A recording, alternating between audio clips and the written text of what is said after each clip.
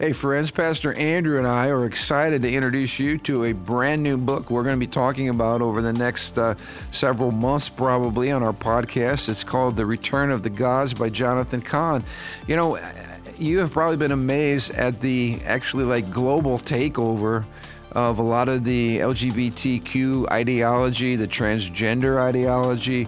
It has literally, it's everywhere. And I sit back sometimes and I say, how in the world do ideas or ideologies catch on? And how is it almost like a deception that just sweeps over an entire planet? We saw this, got a little bit of a feel of this during the global pandemic, where everybody was, kind of doing the same things or acting the same ways. This book really helps understand the nature of spiritual warfare and the roots of some of these deceptions that we are currently seeing. These are not new things. These actually go back all the way back in Bible times, and we're going to have some fun going back and tracing some of this thought and ideology up to its present day. And I think it's going to be really, really helpful as we're striving and praying to see our friends and neighbors and kids and grandkids set free from a lot of the darkness that seems to have gripped America and Western civilization. So this book's going to be a big, big help. You will not want to miss it. In fact, I hope you'll tell all of your friends to tune in to this podcast today.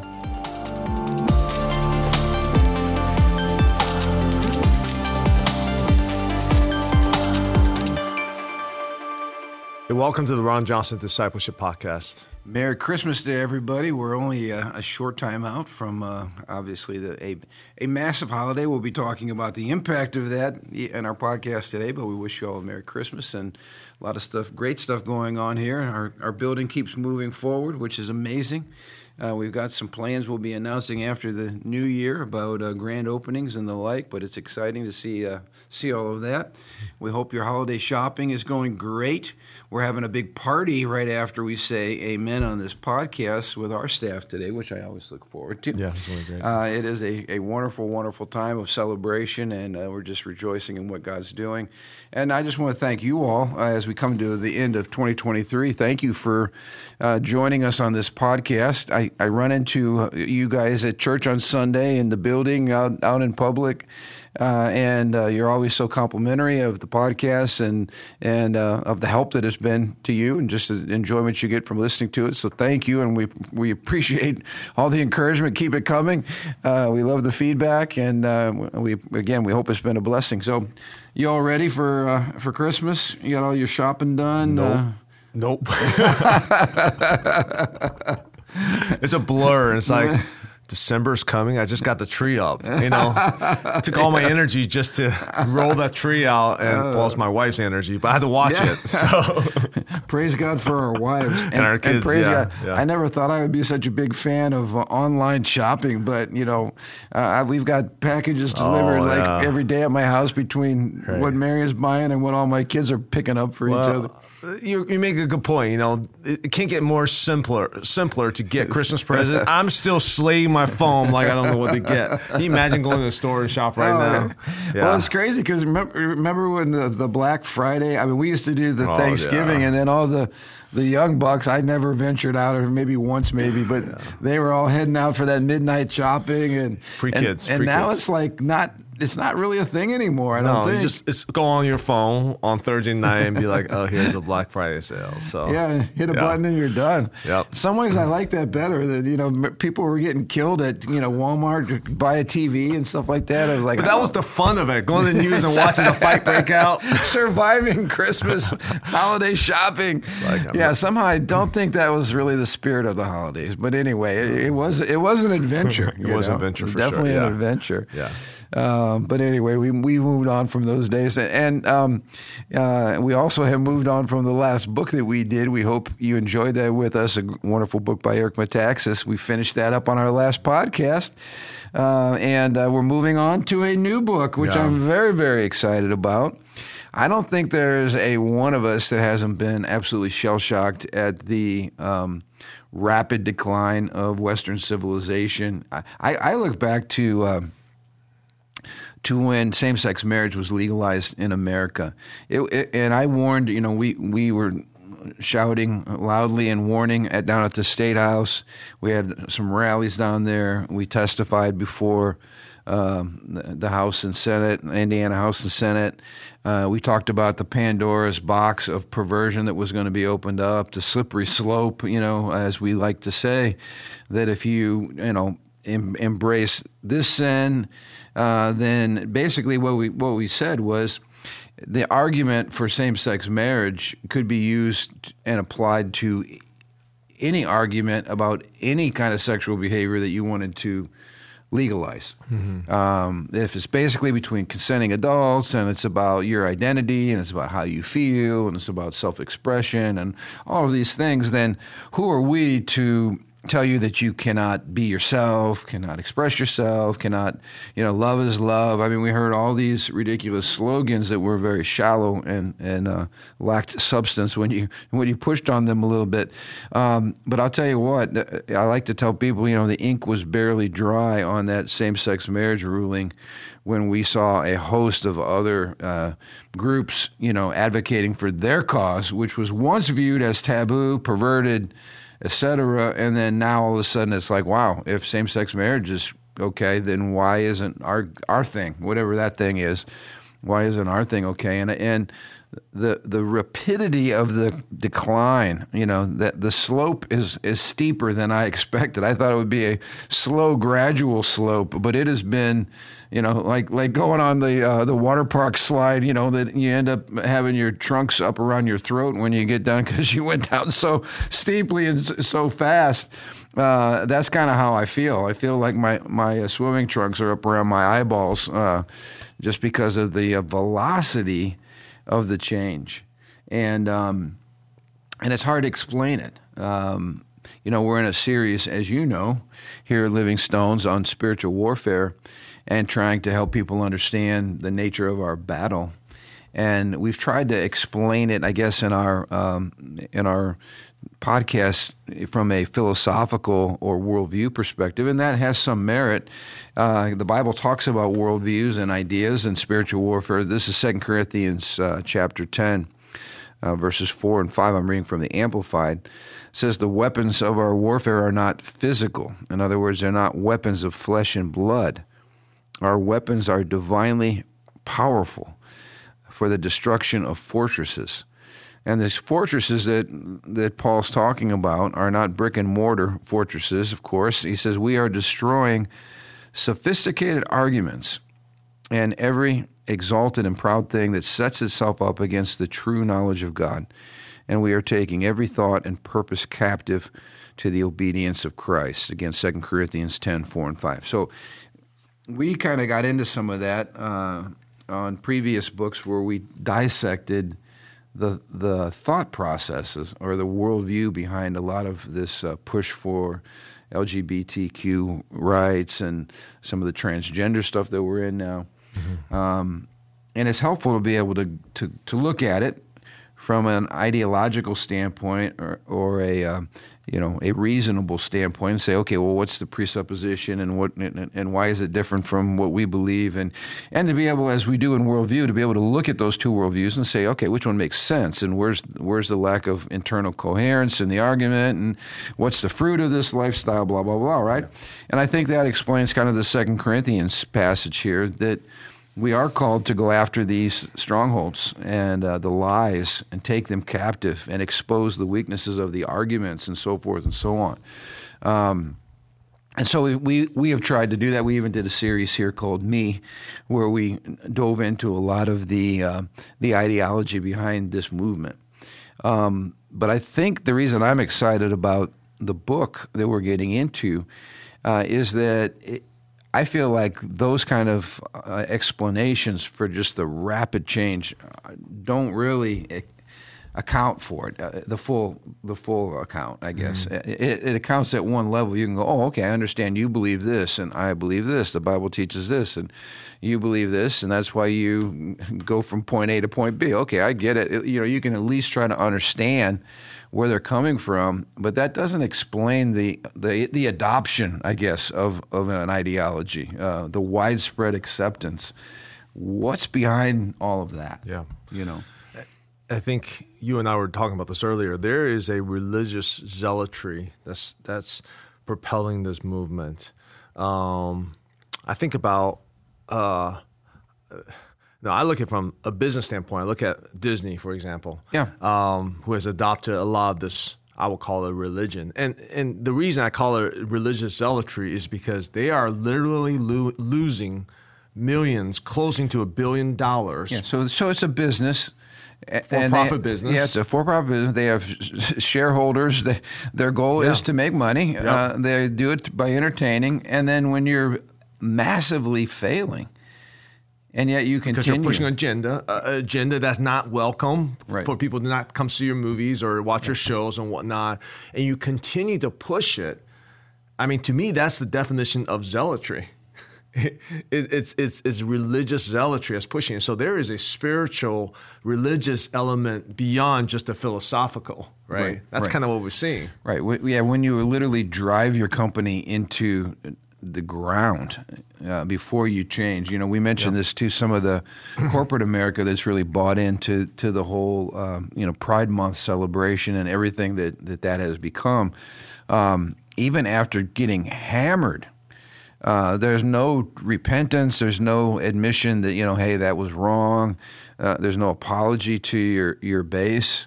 There's just, we're going to try to learn from our mistake and maybe change our approach. But the outcome is still the same. They're still bought into the same lies.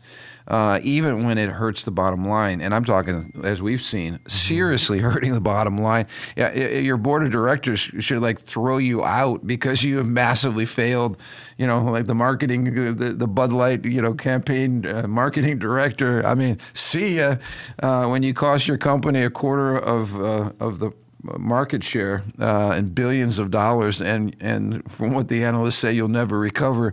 Like that's no small thing, and that's like massive. That's like a career-ending mistake right there. Should be, but they're tone deaf, and so we go back to my point. Where's this tone deafness come from? Yeah, like a normal person would go, wow, I'm selling, whatever, and it's not going well. I need to change my approach. Obviously, the consumer is not into what I'm selling, right? And so you make changes and you make adjustments and you admit that you were wrong, but that's not happening. It is an absolute, as you said, philosophical, moral tone deafness, a religious, commitment. It goes beyond finances. It's a religious commitment. It is. It's a worldview. I mean, if you want to parallel to, when Jesus gave the this is a bad parallel, but I'm going to make this parallel. When Jesus made a sermon talking about eating my flesh and drinking my blood, and people didn't understand what that meant, and people were turned away. Yeah. Jesus did not apologize for it because he was committing himself to a worldview, to a higher level of truth. Yep. And many people say, well, that's the religious side, right? The other side is doing the same thing right now. They're committing themselves to a view, whether people will accept or reject. If they reject it, they're basically saying, well, if you don't like our view, we're still right. I mean, that's to me, the definition of religious zealotry, and that's what they're doing. Well, and I think it exposes, again, a point we've tried to make on this podcast from day one, that everybody has a worldview, and every worldview is, at the end of the day, fundamentally religious. It's based on certain presuppositions, convictions that we hold. We can never get the left to admit it because they're always trying to be the ones that are the purveyors of what's neutral, right? Right. We're neutral. No, you're not. We're just speaking truth. We're just doing good. Right. Yeah.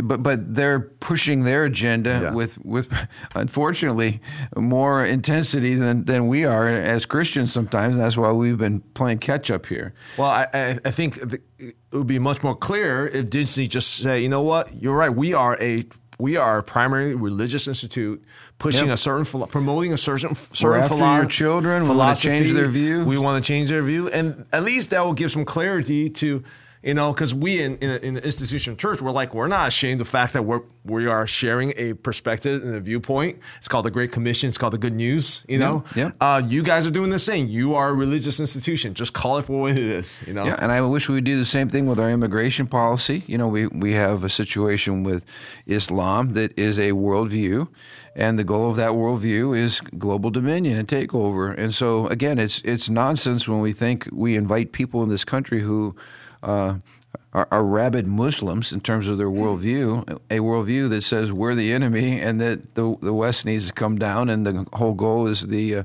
Islamization of the planet.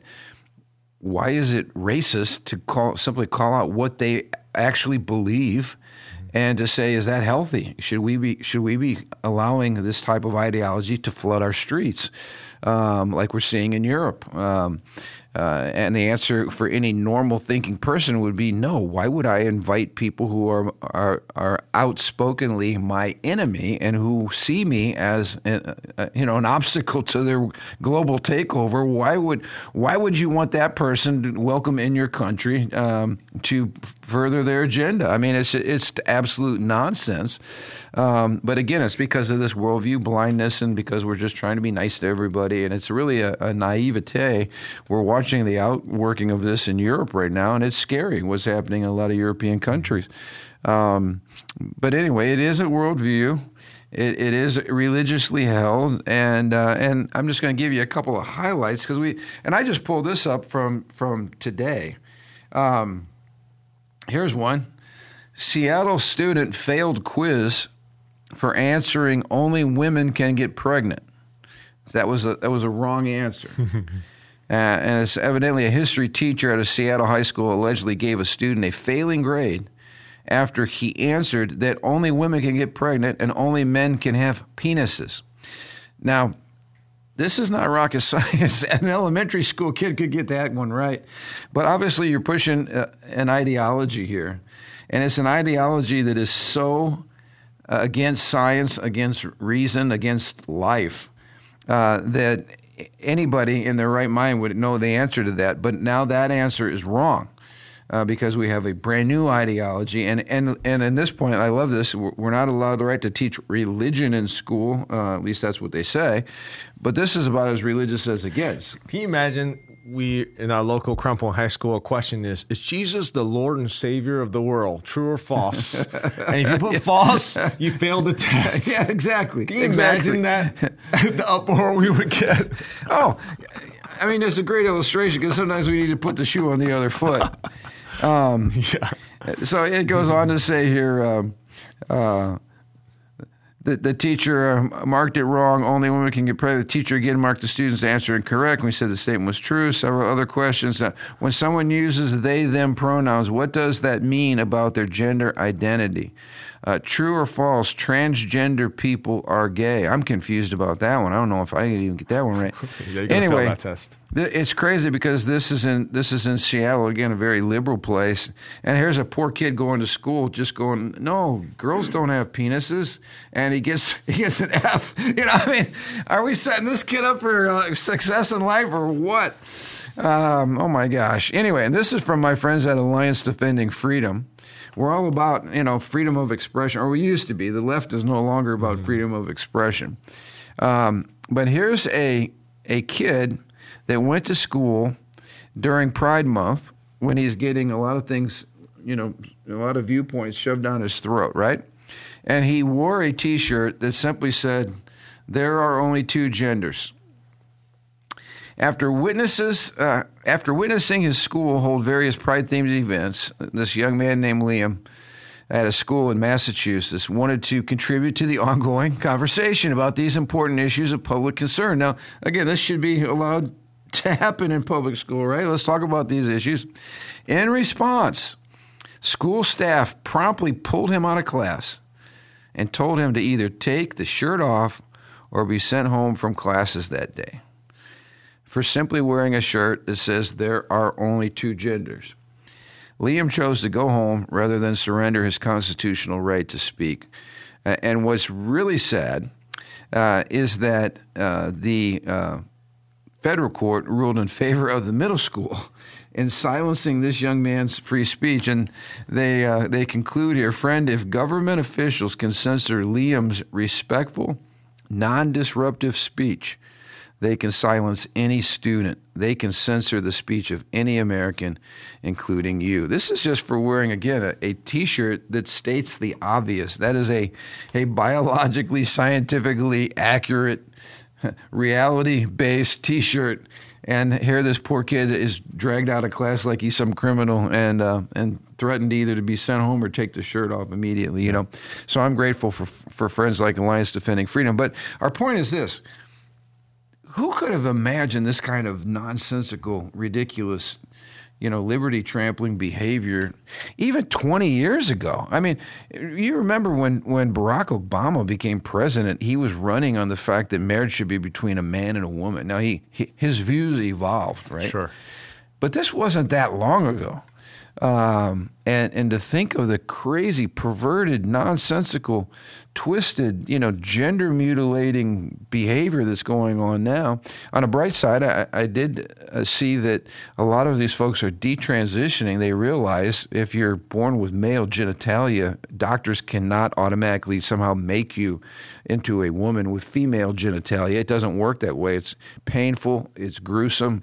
It causes you to be sterile. You can't go back. They can't refix what God gave you. It's mutilating. And now I'm seeing a lot of lawsuits. In fact, they're saying that in the next few years, they're anticipating these lawsuits up in the billions of dollars from detransitioners simply suing these medical institutions and schools for lying to them and for pushing them down a certain course. So I think the truth wins eventually, but the degree of deception and darkness and confusion that we're in right now is just stunning. And again, that's why this is probably a good time to introduce this book. When I first read Jonathan Cahn, I read pretty much all of his books, but this book, The Return of the Gods, was an eye-opener for me, and I hope it'll be an eye-opener for you. I encourage you to pick up a copy. We're going to be working our way through, and again, we're doing this in a way that simply tries to add light or explanation to how we got in the mess that we're in, and what do we do most of all to turn the corner and start heading out of this, place of darkness and confusion. And he shares to me some eye-opening stuff that's rooted again in the scriptures and rooted in history, and really explains the rapid transformation of culture, which can really only be attributed to the supernatural and to the reality of the demonic. And that kind of leads me to Ephesians 6, chapter 12. For our struggle is not against flesh and blood. In other words, we're contending only we're not contending with only physical opponents, but against rulers, against the powers, against the world forces of this present darkness, against the spiritual forces of wickedness in the heavenly supernatural places. And so, I mentioned Sunday this whole topic of spiritual warfare for much of the evangelical church is absolutely overlooked, ignored. It's not talked about. It's really not even maybe believed in. We're very rational, logical, theological, philosophical, right? And we somehow in the West have lost sight that according to Scripture and according to Jesus, there is a whole realm, obviously, of the supernatural dimension, supernatural powers, demonic spirits, ideologies that are real. And if you are trying to win a war and you ignore your enemy and you're trying to fight with natural weapons only, but you need to know about supernatural weapons and you have no knowledge of that and nobody ever trained you or talks to you about that, you're not going to do very well. You're not going to fare very well in the battle. And so and we're just giving you kind of a quick intro to this book and kind of where we're headed. But what he does in this book is He connects the dots between the age-old principalities and powers in the Bible. That these are demonic spirits and principalities that were worshipped literally in every civilization. Civilizations had different names for these spirits. If you went to the Sumerians, they had one. The Greeks had a different name. The Philistines had a different name. We talked about Baal, Asherah, various titles in the Bible. But it's the same entity. It's the same demon, just with a different name. And these were demons that were worshipped and celebrated and feared and revered across the globe. And so it's kind of interesting that we're here during the holidays talking about the incarnation, God Almighty taking on human flesh and dwelling among us. And you and I were prognosticating before this podcast got going at just how dark and evil and depressing the world must have been when Jesus Christ came through the womb of Mary and was delivered in that stable, in that manger. How dark that night must have been, and what a declaration of war it was, because literally God Almighty was coming to planet Earth to redeem and reclaim the planet, and it was an act of war. You don't generally think of a birth being an act of war, but that first cry out of Jesus's mouth was a war cry. I think it's hard for us who are sitting in a comfortable, amazing church building, in the most prosperous nation, probably the history of the world, and most of you listening are in the same, similar situation. To imagine that basically, from a biblical standpoint, like, the first couple thousand years of human history is a spiritual wasteland. And there are bright spots here and there in terms of basically Abraham and his seed and King David and the Israelites and the Jews and so forth. But outside of that, I mean, with no presence of God, the goodness and the faithfulness and compassion of God anywhere, it's a spiritual wasteland. It's like a nuclear wasteland, but it's a spiritual wasteland. So dark that at one point God has to say, hey, I got to do a kind of like a soft reset, right? With Noah. And again, you and I were talking, the spiritual darkness was so dark that with the entry of Christ's birth to kill boys 2 and under was just like nothing. It's like we just do it.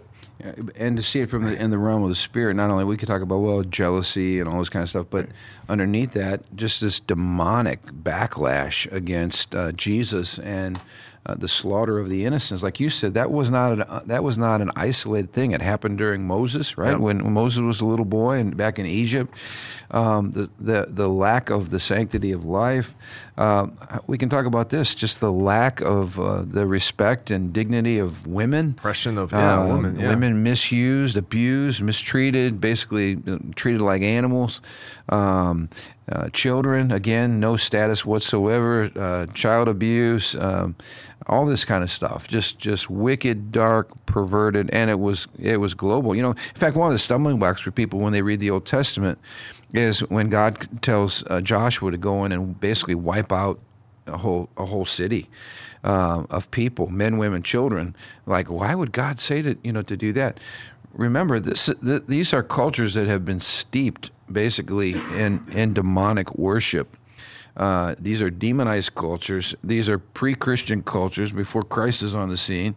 And we can't imagine the wickedness. That's why God said to Israel, don't take part in any of the things that they're doing. Don't worship the way they worship. Don't marry their women. Don't embrace their ideology or whatever it is that they're into, because it is an abomination to God. He's saying that because he's trying to establish on planet Earth a people that will display his glory and greatness and his goodness and his freedom and his love and his compassion and his values. And over again, when we read through the Old Testament, we see Israel started off good, and then they would fall right back into the idol worship and the practices of the people around them. Sometimes God said, you're even worse. Your behavior is even worse. I never would have imagined the things that you would be doing. And judgment had to come on God's people over and over and over again because they became like the nations around them. So he makes the comment here. I'm talking about Jonathan Cahn, the gods have returned. They have been away for ages. He says, in their days of glory, they had reigned over tribes and nations, kingdoms and empires. They had subjected cultures and mastered civilizations, infusing them with their spirits, saturating them with their images, and possessing them.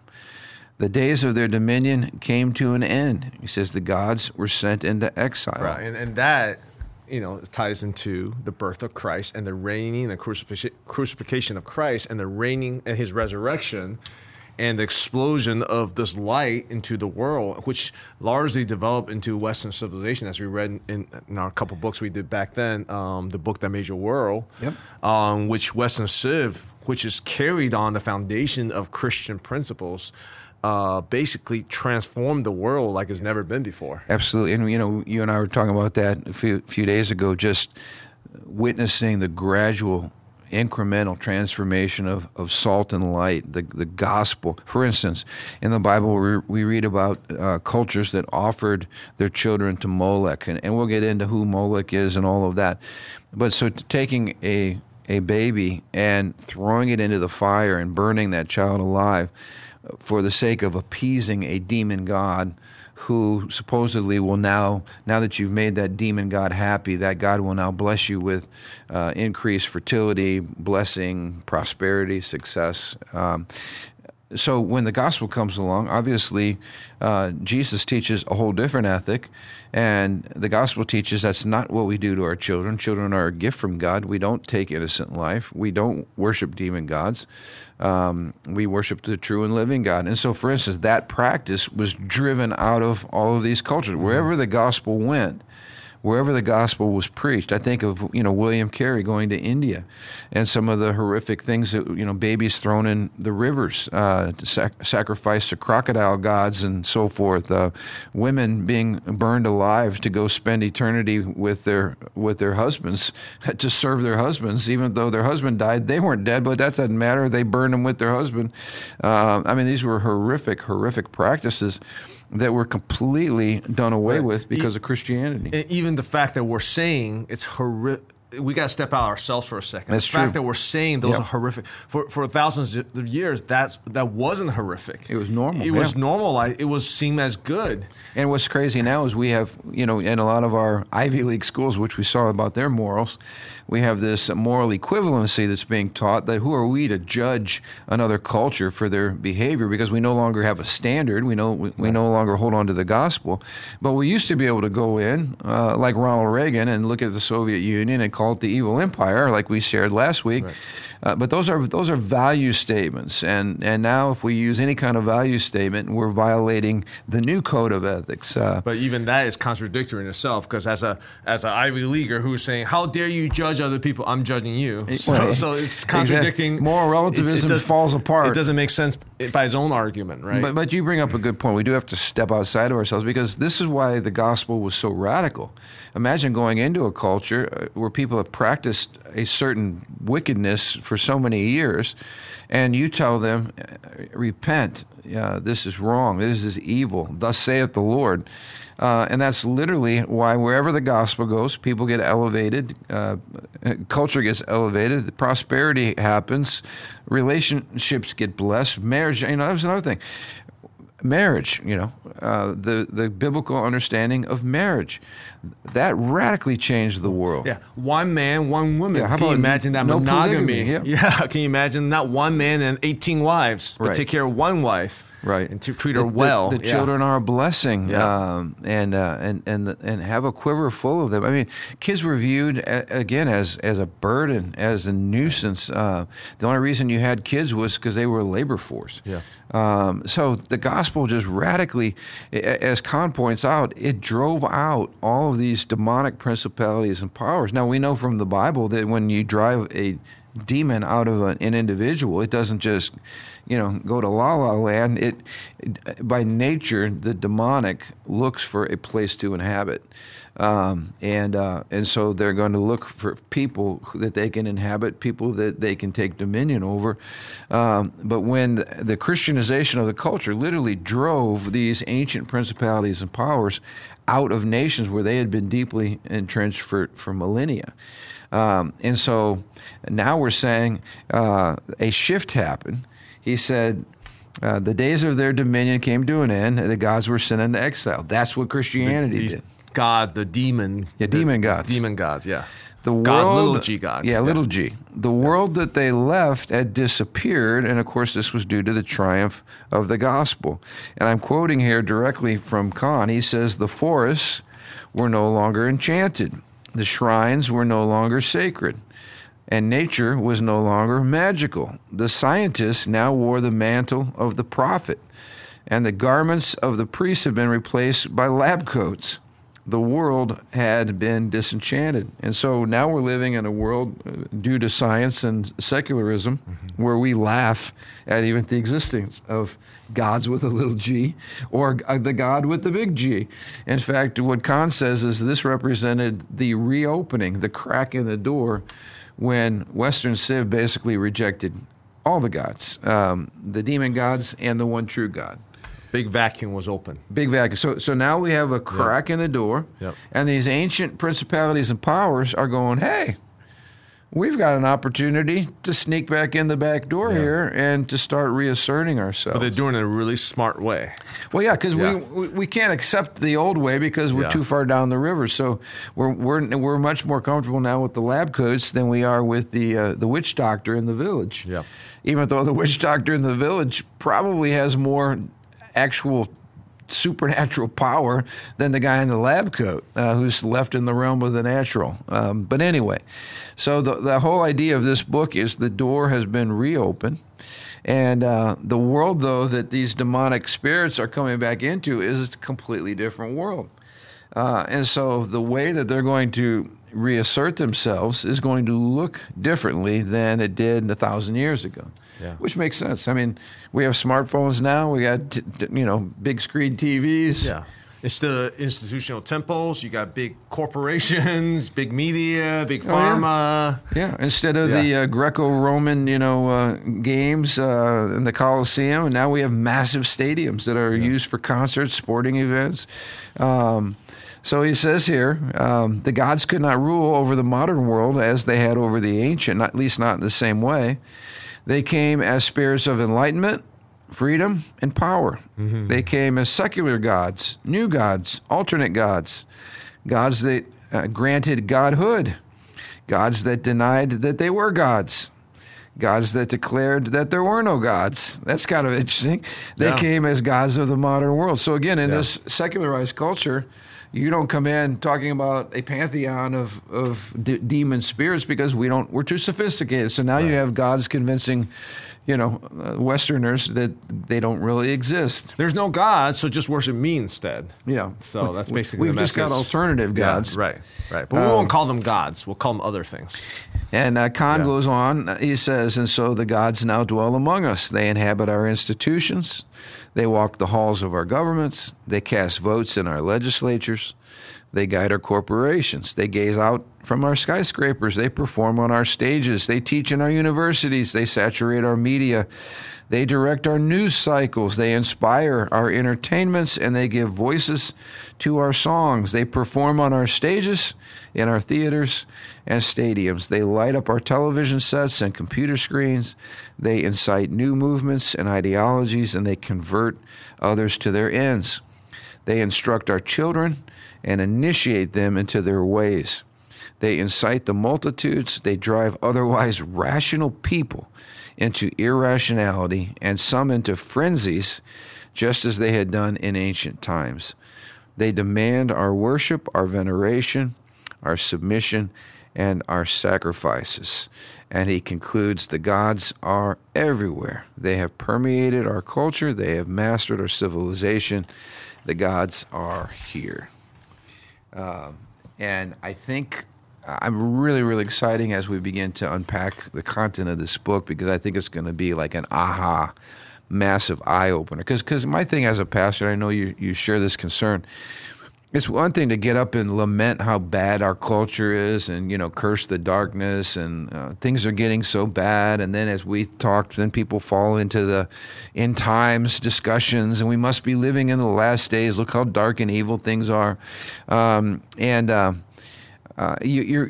as a pastor, you want an answer. You want solutions. You know that the power of Jesus, he's the one true and living God. You know that his power is greater than any demonic counterfeit power. You know that the truth of the gospel has already liberated an entire planet and nations, right? And you know that God hasn't changed. The gospel hasn't changed. You know that it can happen again. And we believe that. We are prisoners of hope. And yet you look at, again, just the insanity around us where we can't even agree that there's two genders or that men can't get pregnant. I mean, it's just absolute insanity. And you wonder, Lord, how do we stop this tidal wave before it's too late and before we see all kinds of lives devastated? Have we gone past the point of no return, as a culture? You hear a lot of people talking that way. And so for me, when I read this book, it was such an eye-opener because it reminded me that if we don't address the root cause, we'll never hope to see the transformation that we want to see. I mean, we can't just scream and yell and write articles and wear T-shirts to the contrary and run for school boards and all. I mean, those are all things that are part of it. But if you don't deal with the demonic roots and the spiritual warfare behind what's going on, you're really just, you're dealing with symptoms. Mm-hmm. And so for me as a pastor, and I'll say this, for any parent that's listening who's dealing with a child who's struggling with gender identity issues or a family member or friend, because it's become so prevalent. Our goal is not to mock or make fun. Our goal is to understand so that we can have weapons to help set people who we love free so that they don't destroy themselves and live a lie and live in deception and darkness. And so this book, I think, is going to be a good template. Number one, help us understand how we got here. And number two, give us some weapons to help move the agenda of Christ and get some people liberated and free. So anyway, I'm very, very excited about that. We'll pick up next week really talking about the biblical basis for these kind of this pantheon of demonic spirits that have been ruling planet Earth or at least influencing planet Earth since the very beginning. Yeah, I haven't read the rest of this book, just the beginning, but I mean, I get a hint of basically, the demons do not sit around and just concede.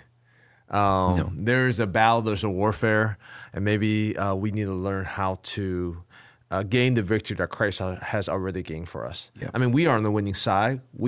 Christ has came. He's reigning and ruling even now as we stand. His kingdom is here right now. Yeah. And maybe because of the prosperities, we don't really know how to the kingdom of God has been progressed, has been expanded through blood and tears and prayer and sacrifices throughout millennium. I mean, this is especially in the first millennium. I mean, there's a lot going on, and throughout history, we went through some of that when we talk about the sacrifice of Tyndale and Luther and some of these other guys, And this battle, this struggle is not ending with us; it's continuing. Right. But I think my sense of my heart is, hey, Christ has reigned over. He's giving us the keys to the kingdom.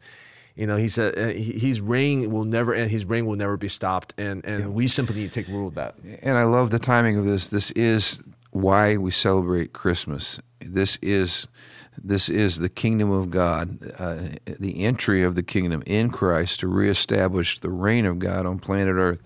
And once we get past the little chubby cheeked cherub angels and the peppermint sticks and the present giving and all those things, which are fine, but they don't get to the essence of why God sent His Son. It was a mission. It was a battle mission, and it was all rooted in a reclamation of planet Earth, the redemption of the entire cosmos for the glory of God. And it was absolutely it is not understandable apart from placing it in the context of a military effort.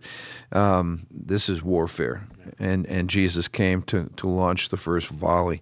The church has picked it up from there. So, again, very, very excited. I think you're going to get a lot of aha moments as we go through this, and encourage you, please share this. This is so big in our culture today, and the deception is so huge. I know there's a lot of people that would probably like to get some insight on what's really going on, and I think Jonathan Cahn helps us understand that. So until we meet again next Thursday, have an incredible week, and we'll look forward to seeing you soon.